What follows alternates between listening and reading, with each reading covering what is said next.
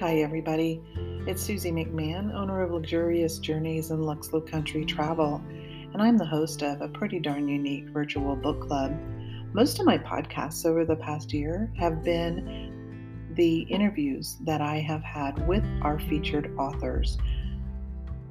What we do is each month we will feature an author and their novel, and then the following month I will do a live stream interview with the author and facilitate questions that have been sent to me by our club members. And what's so exciting is each and every month the featured author recommends a future featured author for our book club, and we usually get to introduce them as a surprise guest. On today's podcast, we meet with William Kent Krueger. William Kent Krueger was raised in the Cascade Mountains of Oregon. He briefly attended Stanford University before being kicked out for radical activities. After that, he logged timber, worked construction, tried his hand at freelance journalism, and eventually ended up researching child development at the University of Minnesota. He's been married for nearly 50 years to a marvelous woman who is a retired attorney, and he makes his home in St. Paul, a city he dearly loves. Krueger writes a mystery series set in the North Woods of Minnesota. His protagonist is Cork O'Connor, the former sheriff of Tamarack County and a man of mixed heritage, part Irish and part, I'm gonna say it wrong, Ojibwe. His work has received a number of awards, including the Minnesota Book Award, the Loft McKnight Fiction Award, the Anthony Award, the Barry Award, the Dilly Award, and the Friends of American Writers Prize. His last 9 novels were all New York Times bestsellers. Ordinary Grace, his standalone novel published in 2013, received the Edgar Award given by the Mystery Writers of America in recognition for the best novel published in that year. The companion novel, This Tender Land, was published in September of 2019 and spent nearly 6 months on the New York Times bestseller list. He wants us to call him Kent. The book we're talking about today with Kent, we featured This Tender Land. I thoroughly enjoyed it, and I hope you enjoy today's podcast. Are we talking This Tender Land tonight? Yes, we are talking This Tender Land tonight. And hi, everybody in the virtual book club. We are so excited to have William Kent Krueger join us again this evening. And Melissa, my group expert, is here tonight to help me facilitate questions with, can I call you Kent? That's what I heard last time. Yeah, everybody calls me Kent. Okay, I just want to ask permission. So I wanted to give a couple of seconds here for people to join in. So I'm going to go ahead and start just reading your bio, if I could, Kent, on the back of This Tender Land. William Kent Krueger is the New York Times bestselling author of Ordinary Grace, winner of the Edgar Award for Best Novel. Not too shabby there. As well as 19 acclaimed books in the Cork O'Connor mystery series, including Desolation Mountain and Lightning Strike. He lives in the Twin Cities with his family, and you can learn more about William Kent Krueger at williamkentkrueger.com. And everyone, I hope you have finished this treat, this treasure, this tender land. And my very first question to welcome you here tonight is I heard that you like to have donuts and chocolate milk as a treat, Kent, when you send in a work. Is that true or false? Well, I have donuts and chocolate milk at the drop of a hat. It's my go-to comfort feed. So yeah, that's pretty much true. But I have champagne when the book finally comes out. Oh, what kind of champagne do you like? Anything that's cheap. I've really become accustomed to Prosecco. I just really love the sparkling wine. It's just very nice and light and festive. Well, I'm gonna. It looks like people are joining us. Everybody, please comment in the comment fields where you're watching from, so our author can know the geographic spread that we have reached tonight. And I want to say happy holidays to everybody. Thanks for joining us tonight. Melissa, I'm going to turn to you so I can see what questions are coming in the comments. Can you please ask our featured author, Kent, a question? Thanks. Absolutely, my pleasure. And I loved the book. Thank you. The storytelling within the story was also amazing. Do you use that style in other books that you've written? The first thing I want to say is welcome everybody who's joined us this evening. I hope I'm not the only one out there who drinks wine when we discuss books. All right. It was pretty much unique to this tender land because Odie's a storyteller. Odie is probably the favorite character I've created in any of my writing because he's so much like me. He's a storyteller, as I am a storyteller. And so when I created Odie and I began thinking about this tender land, I knew Odie was going to tell stories. I wasn't quite sure what the stories would be about, what their purpose necessarily would be, but I knew he would tell stories. And as I wrote the novel, it began to be clear to me the kinds of stories Odie needed to tell. So no, it's pretty much unique to this particular creation. Thank you. I thank you, Melissa. What I loved about reading your work is how lyrical your words are. The choice, the sentences, the structure. To me, it almost feels like you're listening, you're processing a song. And started listening to some of the audio version as well, and I got the same feeling by your narrator of the novel. And there's a lot of music involved with the harmonica playing, and every time they kind of gather in community. What influence in your life brings out that music piece? Well, let's talk about the lyrical language first. And the music piece is almost a separate element. My father was a high school English teacher.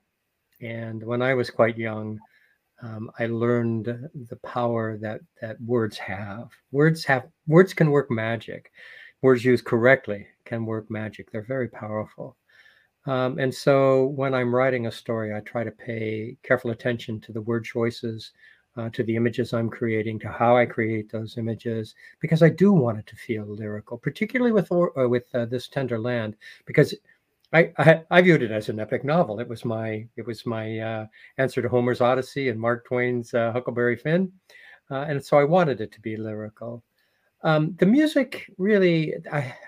music in my background came from my mother. My mother was quite an accomplished musician.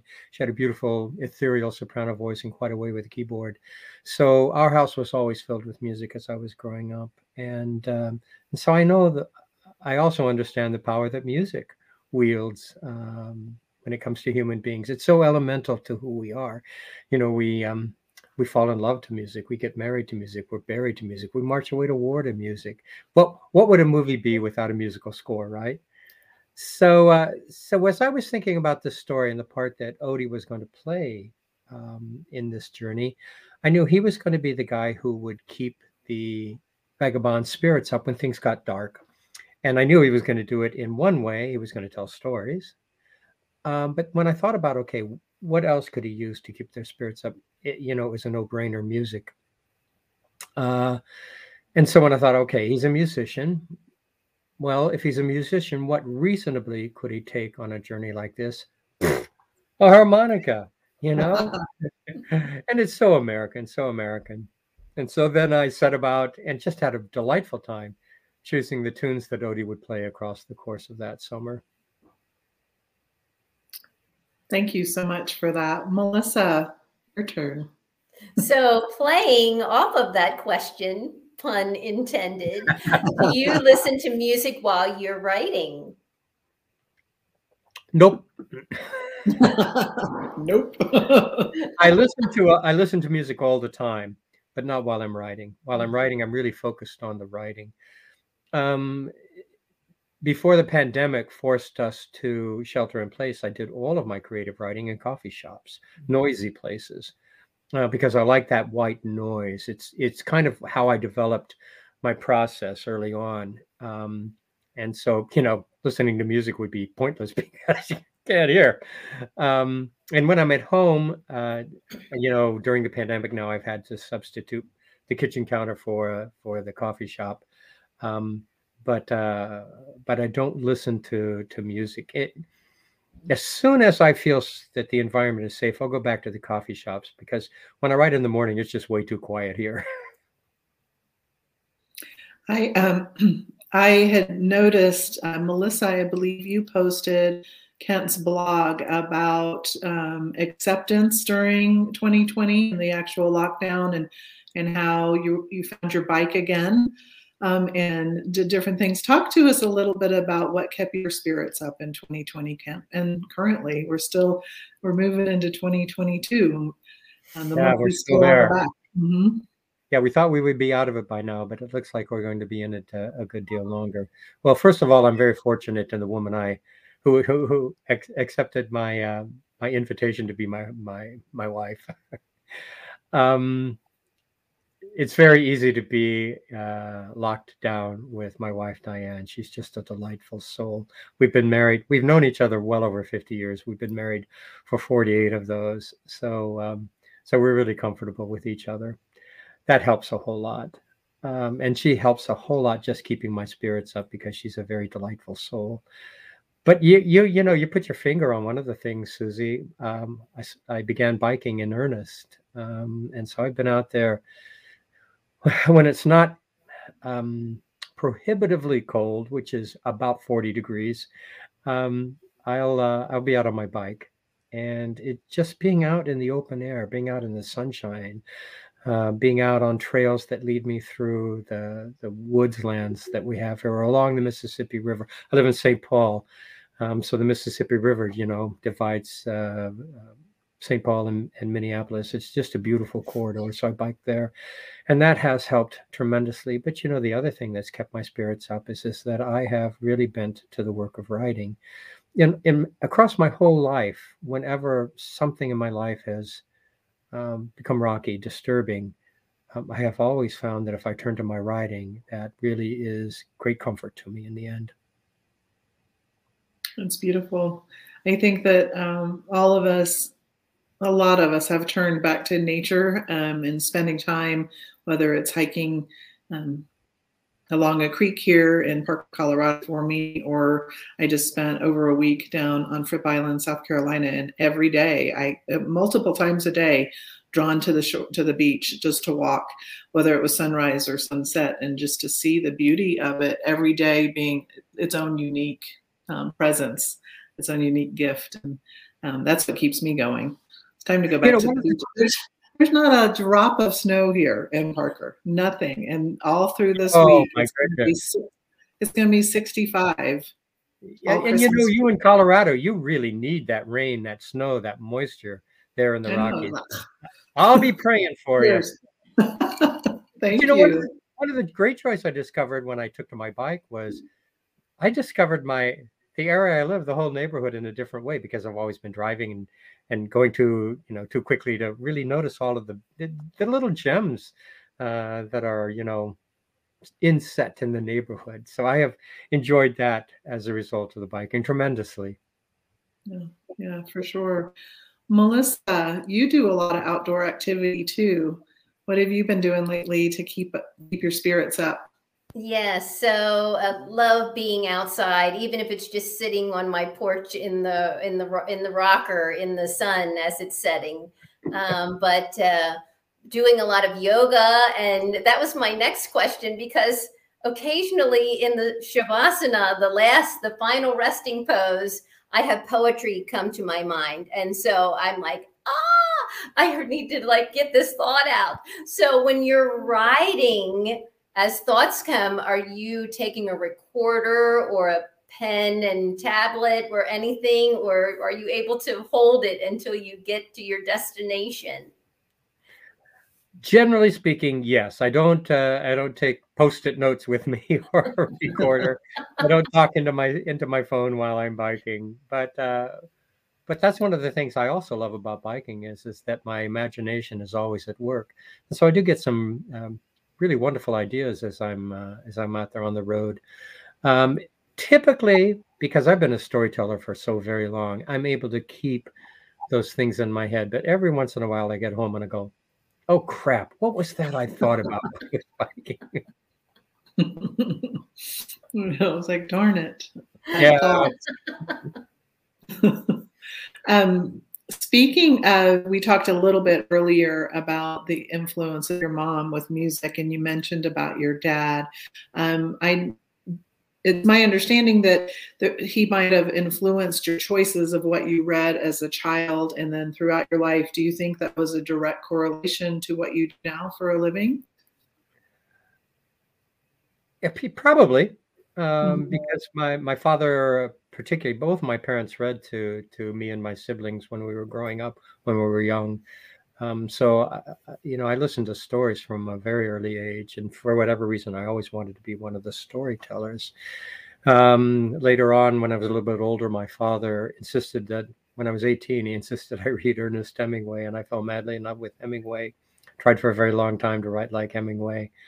But just my father's appreciation for literature, for what a great story offers, was certainly influential in what I chose to do eventually. I write mysteries. I cut my teeth on mysteries. But for those of you out there who have never read one of my mysteries, I'm the author of the New York Times best-selling Cork O'Connor mystery series. Yes, yeah. And even when I write a mystery, I'm always in my head is my father's voice telling me, pay attention to the language, create a story that's meaningful, that does more than just, offer a mystery. Make the reader work a little bit, make the reader think a little bit. At the end of the story, make the reader feel something that they hadn't felt before. So yeah, my dad's influence, I'm sure, was tremendously important in shaping me as a writer. Wonderful. It's so interesting to go back and look at childhood and what leads you to your certain path. Melissa, you have a question for Kent? I do. So going back to the book, the orphan status and adoptions. I know that period of time was so difficult for families, and it has made, genealogy research on my mother's side of the family difficult. Yep. Can you talk a little bit about that? Sure. During the Great Depression, it's estimated that there were somewhere between 200,000 and 300,000 children out there on the road, separated from their families, trying to make their way alone, because the Depression, the Great Depression, just shattered families. My mother was born in Ellendale, South Dakota, to a family who really couldn't. They had already enough mouths to feed. They really couldn't feed her as well, and so she was eventually sent to live with a distant relative who was a little better off, and adopted finally by that relative. But that was not an unusual story at all during the Great Depression. I'm going to recommend a book to your readers. I don't know, maybe it's a book you've already done for your book club, but there's a terrific book out there called Before We Were Yours that speaks directly to a true situation that existed in Tennessee, a situation in which children were actually taken from their homes, poor children taken from their homes and then adopted by wealthier families. So that was not, that wasn't a great time to be a child, let me tell you, particularly if you had a family who was in great need, dire need, and that was everywhere. Thank you. But I have to say that the Native American boarding school in which Odie and his brother lived, and Moses and Emmy, that was really not an orphanage. Those children all had, generally speaking, had parents. They were taken from their families because it was a government program. The government wanted felt it was in the best interest. Ostensibly felt it was in the best interests of the children not to be raised on the reservation or in their home environment. Hubris. white hubris to the There's so many different emotions that I, as a reader, experienced going through this Tenderland. And I mentioned this to Kent earlier, everybody watching, that I read this comment in another virtual or a different book club, and it was saying that wonderful feeling or the joy that you experience when you read an author for the first time and you want to go read every single word that that author has written. And Kent, I am now one of your #1 fans. And I wanted to ask you, would you recommend I go back and read Ordinary Grace or jump over into the mystery novels? Which would you recommend to me? Read Ordinary Grace. It's a companion novel to this Tenderland. Not because they deal with the same characters at the same time frame, but they deal with many of the same themes. For those of you out there who know nothing about Ordinary Grace, it's set in the summer of 1961 in the same area where the vagabonds traverse, the Minnesota River Valley. It takes place in the town of New Bremen, where the vagabonds spend some time. It's the story of a Methodist minister whose beloved child is murdered. That's, the compelling mystery component. But at heart, it's really the story of what this terrible tragedy does to this family's faith, their relationships with one another, and eventually the entire fabric of the small town in which they live. I think it's a wonderful story, and it goes so well with this Tenderland. And then if you like those, leap into my Cork O'Connor series. Definitely.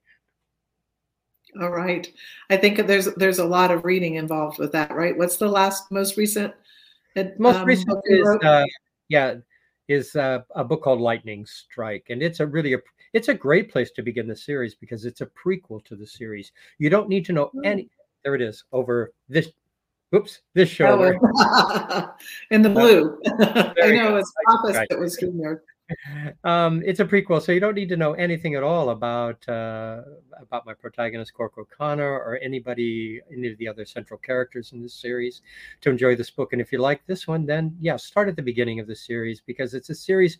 The 18 books in this series span 15 years in the lives of the characters involved. So if you begin at the beginning with a book called Iron Lake and read through it in order, it's a richer experience because you're watching the characters age and change, the relationships change, their understanding of the world changes. It's just a much richer experience if you start it that way. Thank you for that. One of our readers from Texas has a question for you, Kent. She says, it really bothered me that Moses had his tongue cut out. Why not have him have a congenital defect, for example, instead of this violent act? ? I'm sorry, I'm talking to Siri. Yeah. Oh, I understand. I mean, that's a horrible thing. But Moses represents a culture who had their tongue cut out. They were a culture with no voice. And it was our government that had cut it out. From the late 1880s until 1978, almost 100 years. If you were a Native American parent and the government came to you and said, we're going to take your children away, and we're going to cart them to a boarding school hundreds of miles distant, you will see them infrequently, or maybe even never again. There was absolutely nothing you could do about that. It was the law that you had to give the government your children. There were people who had no voice. It had been cut out. Their tongues had been cut out. So that's Moses' reason, the raison d'etre for Moses' situation. It's heavy. Yeah, it's heavy, and we think about all the protections we have in our government now for children, and I'm sure they're still not 100% taking care of everyone. But it's important for us to look back at our history. I think because that's how we learn how far we have come in a lot of different ways. So normally on our virtual book club meetings, around 20 minutes into the meeting, what we do is we have a surprise guest come on, and that surprise guest is a recommended future featured author from our current featured author, which is Kent, obviously. He is going to tell us a little bit about a woman that we're going to feature later in 2022. Because of the holiday week, she was not able to join us tonight. But William, Kent, can you tell me a little bit about Anne? Is it Weisgarber? I don't know if I'm pronouncing that right. Weisgarber. Okay. Yeah, I've known Anne for a good number of years now. We first met at the South Dakota Festival of Books in Deadwood, South Dakota. We were on a panel together, and Anne just blew me away with her the beauty of how she expressed herself on the panel. And so I had to read her books, and I was just I fell in love with who she is as a storyteller. She typically writes historical novels. The book that I've recommended for your group is a book called The Glove Maker. And it's a story set in a small town in Utah, a small Mormon town in Utah in the 1800s. And it is just it's a real town. And the situation that it describes is a real situation. And Anne, who is just a marvelous researcher, has, in her research and through her research, been able to recreate the time and the town and the issues that face the Mormon community. She's not a Mormon herself, but the issues that face the Mormon community at that point in time. It is a compelling read, beautifully crafted, and I couldn't recommend it highly enough. Thank you so much. I really appreciate that. And she and I have corresponded, and she wanted me to say hello to you and thank you for the recommendation. We, as a book club, will be reading her novel, The Glove Maker, either in June or July of 2022. I'm amazed that we have a lineup already that far in the future, but due to the nature and the generosity of all the authors that participate, we always have material to focus on, and I love the uniqueness that we're actually getting referred to the next author by someone that we've already interacted with. Kent, what are your plans for the holiday? Are you staying close to home? Are you traveling at all, or maybe just out on the bike? It's probably too cold for the bike right now. Too cold for the bike. In fact, let's see. Right now it's about 18 degrees above zero here. We've had a little bit of snow for the last couple of days, so there's snow on the ground.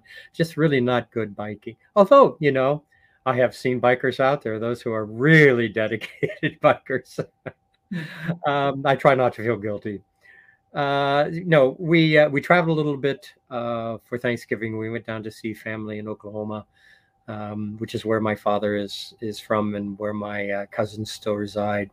But we're sticking close to home for Christmas, and then I have some traveling ahead of me in this winter and spring. Good. Well, I believe that we have good things in place in the travel industry. Being a travel counselor who has traveled a lot, I think that if we were able to follow the policies and the procedures that we follow when we're traveling everywhere, we might not still be where we are. A question that I had for you is, if you were to give one and only one book to your wife that she has not read as a gift, what would that be and why for this holiday season? This holiday season? Yes. If you were giving it to her for a Christmas gift or whatever.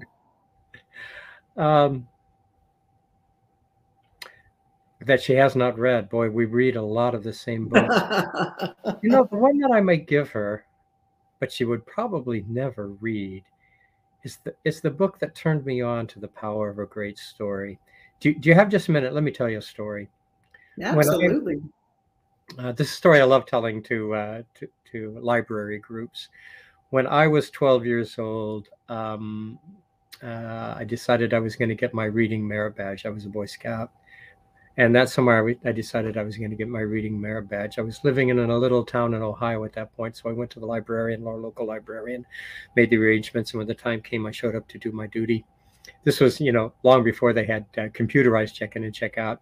So do you remember that little envelope thing that used to be glued inside the back cover of every book, and it had the checkout slip in it?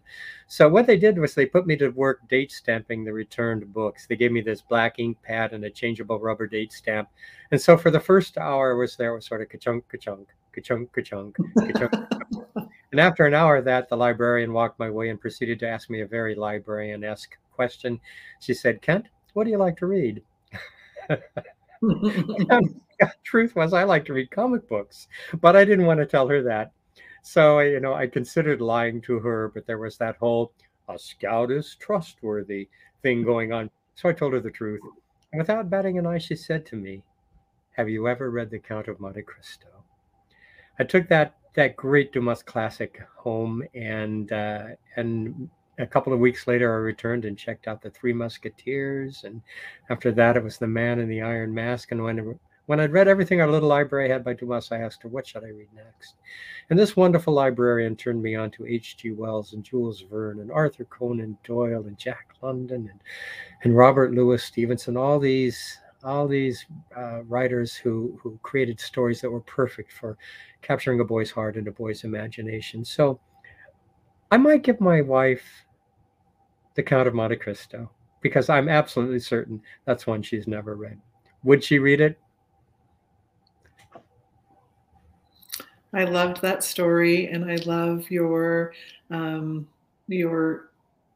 explanation of the library books and how we used to do that. I remember that, and I also still remember the card catalog. I mean, is the Dewey Decimal card, do they exist anywhere? I don't know, because every library I go to is all modern.